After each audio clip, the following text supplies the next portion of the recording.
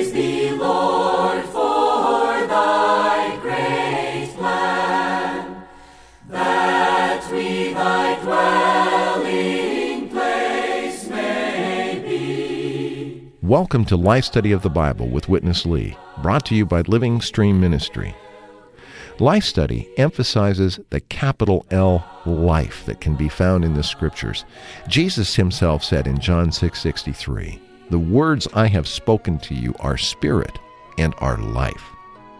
This is the fruit of over 70 years of ministry by Watchman Nee and Witness Lee. Watchman Nee began his ministry in China in the 1920s, and it continued until his imprisonment and eventual martyrdom in the 1970s. Witness Lee brought this ministry to the United States in 1962 and began speaking these life study messages in 1974, completing it in 1995. To find out more, you can visit our website, lifestudy.com. Again, that's lifestudy.com. Now, let's join today's program. Gary Kaiser has been kind enough to join us once again in the studio for more fellowship today on the life study of Genesis. Gary, it's nice to see you again. It's good to be with you, Matt. Gary, in our message today, we've come to the birth and the growth of Isaac, the seed that God promised both to Abraham and to Sarah. This was a great thing for both of them. We're going to see that there were three potential seeds. Who are these three? And briefly, what did each of them signify? First of all is Abram's servant, Eliezer, seen in Genesis 15:2, where Abram is really complaining to God that he doesn't have any heir except this household servant, a very faithful servant, but still not the seed that was promised to Abram. And Jehovah makes a very strong response in verse 4, saying, "This man shall not be your heir. Your heir will come out of your own body." Then the second one that is mentioned is Ishmael. And Ishmael is the product of the joining of Abram with Hagar, the servant of his wife Sarai.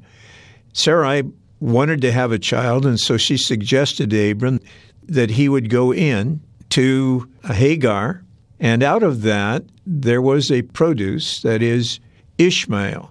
And Ishmael then is out of the body of Abram, but still is not the promised seed. So in chapter 17, verse 18, Abraham is saying, "Oh, that Ishmael might live before you." And Jehovah responds, "No, but Sarah, your wife, will bear a son. I will establish my covenant with him." Then the third one is the product of Abraham with his wife Sarah, and that is Isaac, with whom God established his covenant. He was born of Sarah when her time to bear children was already past.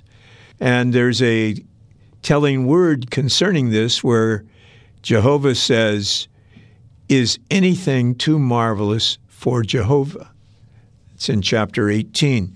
In other words, the Lord is the one who is producing this seed through Abraham and Sarah. And he produces the seed when their physical being is incapable of completing that. The Bible says it was no longer the way of women with Sarah. In other words, she had passed her childbearing time. But God came in to produce the promised seed when the effectiveness of Abraham and Sarah was greatly reduced, even was eliminated. But then God brought forth this seed. That's helpful. Thanks, Gary. I think that this will be very helpful to many of our listeners to get that kind of background, because this matter of the seed, as we're going to find out today, is very crucial, and we don't want to lose anyone along the way. Let's join Witness Lee with our life study today. The goal of God's calling was to have a seed. And this matter of the seed was covered since the beginning when God called Abraham. In chapter 12, this matter of seed was raised up. Chapter after chapter. Nearly in every chapter, God came in to touch Abraham just concerning this one thing, the seed. Firstly, Abraham, because of the fact that he didn't get the seed, he thought he may take Eliezer. Then God said to him, no. Then his good wife made a very marvelous yet terrible proposal. And by that proposal, Abraham, yes, did get a seed, Ishmael. But eventually God said, no, I don't want that kind of seed. Yes, you got something, but you got something out of the wrong source. Chapter 21 has two sections. The first one has been, I would say, thoroughly covered by Paul in Galatians 4. The first section tells us Isaac was born. Well, according to Paul's allegory, the birth of Isaac must have a spiritual significance. Then what is the spiritual significance? Abraham was called by God to have such a seed. And today we all are God's called ones, right? In God's calling, there's also a goal, and the goal is the same as that one with Abraham. God called us to bring forth Christ. We have been called not to produce good behavior. We have been called to bring forth Christ. Amen. This is God's goal. But look at Abraham's experience. How long a time for Isaac to come. And the difficulties were not on Isaac's side. Isaac could come in just like this. The difficulties were on Abraham's side. To bring forth Christ, you need to be circumcised. You need to be terminated. Your natural ability, your natural strength, your natural self, you yourself, need to be terminated. Today, Christ, the real Isaac, still needs you and me to bring him forth. To bring forth Christ in your meeting. To bring forth Christ in your daily life. To bring forth Christ in your home life. To bring forth Christ in your job. Well, Gary, I think we can see that Isaac is a type of Christ in the Old Testament, and we received an exhortation here that we must bring forth Christ. What is this referring to, and what is it practically for us to bring forth Christ?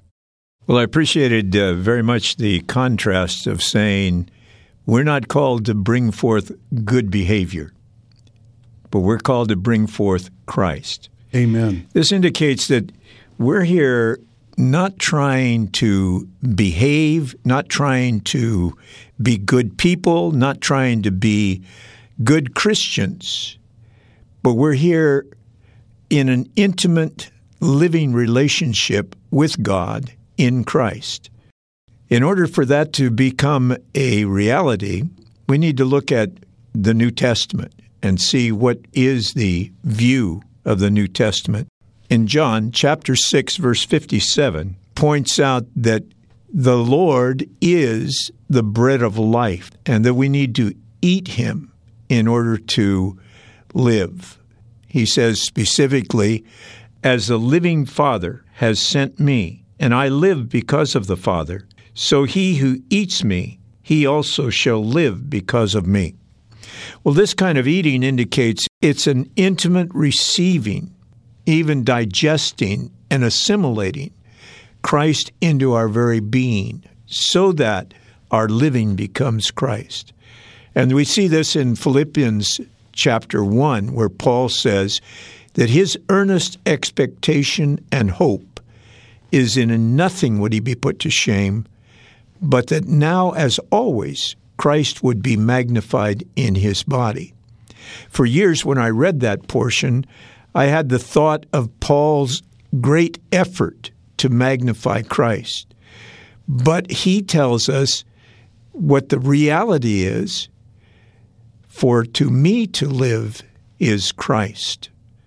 In other words, he's not putting forth his effort for Christ to be magnified. That's his expectation and hope based on his relationship with Christ.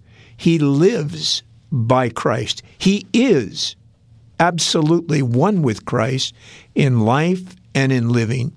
He is now expressing Christ, not by his effort, but by his being, by his experience of Christ. He becomes the testimony that is a living testimony that can be expressed in such a way, to me to live is Christ. But to bring him forth is not that easy. We are too strong in our natural man. We try to do things according to our strength and our power to fulfill God's purpose. So God comes in with circumcision. The natural man must be cut off, or as Brother Lee said here, must be put to death. Amen. Thanks, Gary.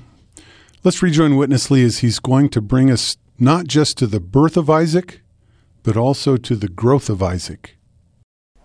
In this chapter, you have the birth of Isaac, and you have also the growth of Isaac. Have you seen? The birth of Isaac didn't stir up trouble. It was his growth. When he was born, Ishmael and his mother, Hagar, didn't care much. But until the day Isaac grew up, Ishmael was mocking. Ishmael was mocking, was teasing. In the biblical sense, Ishmael was persecuting. The one who was born after the flesh persecuted the one who was born after the spirit, Paul says in Galatians 4. When Isaac grew up, his growth stirred up the persecution. Then the one who represented grace would not tolerate and open up her mouth, saying, cast out this bondwoman and her son Ishmael. And this one could never be a co-heir with my son Isaac. Oh, but Abraham wouldn't say anything to his dear wife. Then God came in. God said, Abraham, don't be grievous. Whatever Sarah told you, do it. Why? Because only of Isaac shall be called your descendant, shall be called your seed. Not anything out of Ishmael could be counted by me as your seed. Only that of Isaac could be counted by me. I have to see with you the real significance. Since the day you got saved, you hate your natural life. You hate the good doing out of yourself. Ishmael, you hate in a sense, but not in an absolute sense. Deep within, you still appreciate. Okay, your concept like this has been delaying the date of Isaac's birth. You look at Abraham. Through how much dealing, failure after failure, eventually Isaac came. Eventually, Christ has been born in your Christian life. Christ has been brought forth in your Christian life. You know what? You would still keep Ishmael. You still keep your good behavior. Let me tell you, many of us did boast in our natural good. I was not that proud. I was not that proud. Thank God, I'm so humble. You still would hold on to natural attributes, to natural good. Not many Christians today have the boldness, like Sarah did, to say, cast out the bondwoman. But sooner or later, God would again and again come in to force you to cast out the law, to cast out your self-effort, to cast out whatever you have made. Hagar and Ishmael have to go. Gary, this is really an interesting picture here, isn't it? That we have the two offspring of Abraham, each representing totally different things before God, and the one, Ishmael, is persecuting Isaac. What does this persecution represent? Well, I think we have to first of all recognize that this persecution is not only outward, but inward. Mm-hmm. There's something going on in us personally that is a persecution of the spiritual aspect of our being. So I appreciate Paul's word in Philippians chapter 3 and verse 9, where he says, I want to be found in him, not having my own righteousness, which is out of the law, but that which is through faith in Christ, the righteousness which is out of God and based on faith. And this can be compared with Galatians chapter 4, where Paul is referring to these two seeds. He says, and I'm reading from verse 29, but just as at that time he who was born according to the flesh persecuted him, who was born according to the Spirit, so also it is now. But what does the Scripture say? Cast out the maidservant and her son. For the son of the maidservant shall by no means inherit with the son of the free woman. So then, brothers, we are not children of the maidservant, but of the free woman. And what this indicates that as believers, there's something operating in us, something going on in us that presses us into a religious slavery. That is our effort to please God, our effort to be good people. And as was pointed out, on one hand, we hate that old nature. We hate that kind of behavior. But on the other hand, we appreciate the good part of it. The part that seems to be very proper and good, we hold on to. We have to come to the place where we cast that out. We put it out. We do not allow ourselves to consider anything of our natural man to be proper and good and effective. We are the new creation by birth of the Spirit to live out the life of God. If we are under the old, we are the wretched man spoken of in chapter 7 of Romans. Who can deliver us? But there is the I thank God through Jesus Christ. It's our portion. Now is the new creation. But the old must be cast out. Thanks, Gary. Let's go to Witness Lee for the conclusion of today's life study. In the first section, we saw the birth and the growth.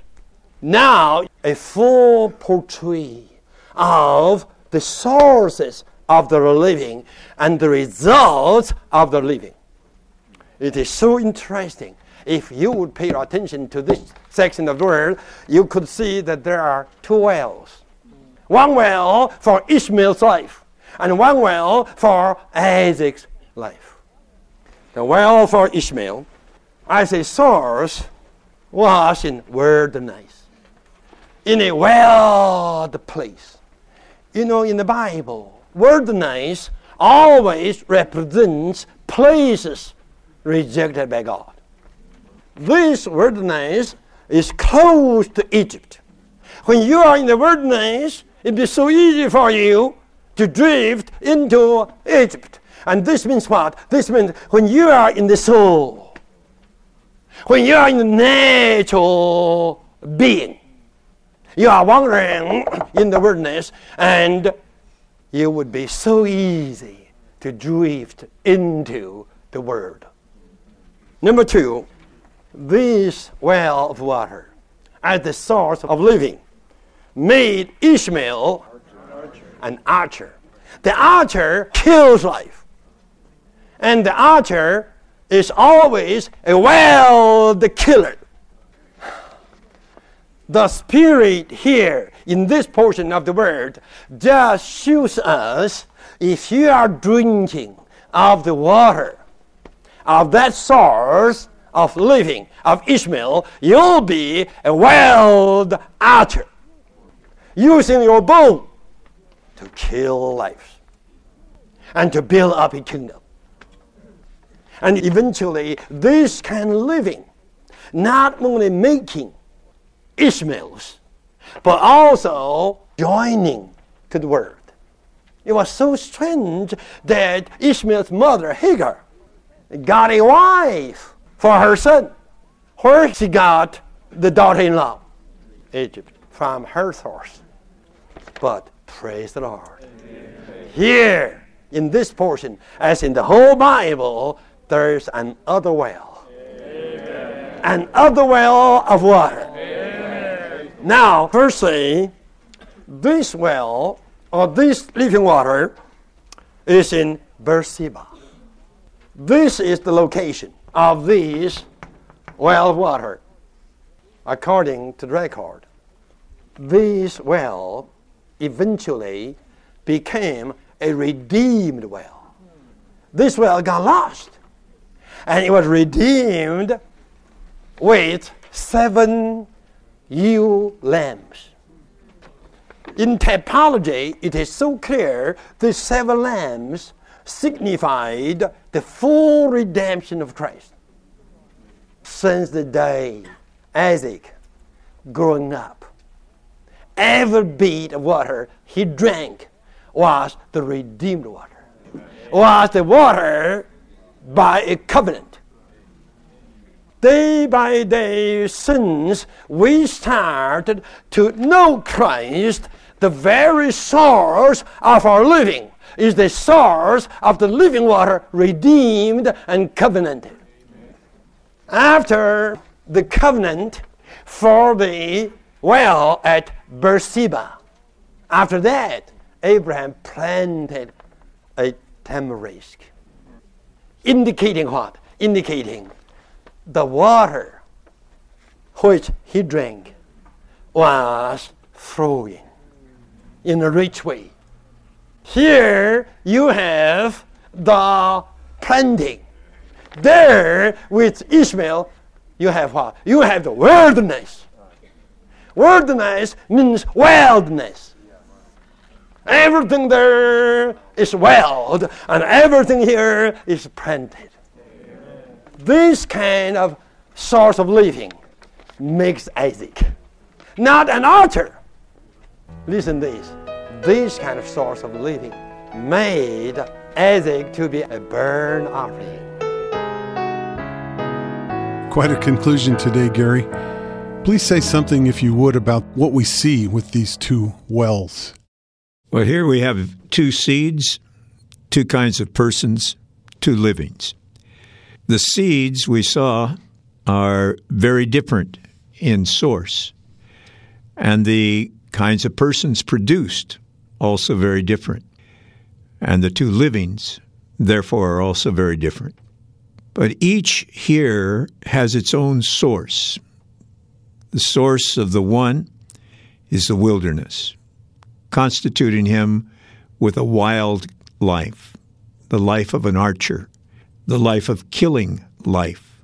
Then there is the other, the seed that was produced in a proper way, the promised seed that is now drinking of water that is redemption and covenant.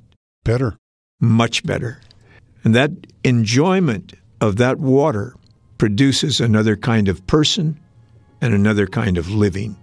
He's a person who is full of life. He's a person who plants and waters.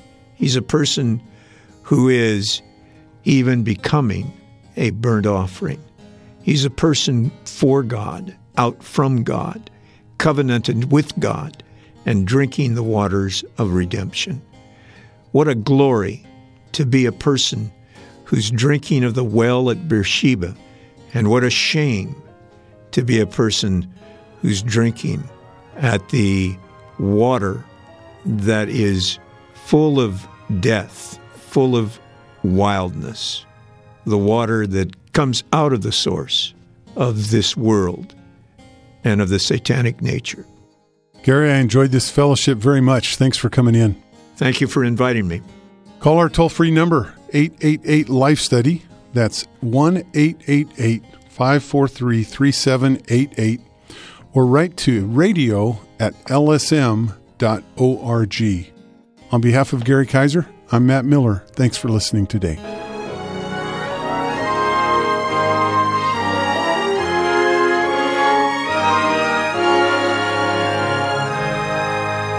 Dear Lord, we give ourselves to Thee. Receive us into Thy wise hands. Thank you for listening to Life Study of the Bible with Witness Lee, brought to you by Living Stream Ministry. Witness Lee spent 7 decades in the 20th century speaking Christ, first in Asia and then North America, eventually all over the world. The culmination of those 70 years of ministry was his life study of the Bible, an exhaustive exposition of the entire Scriptures.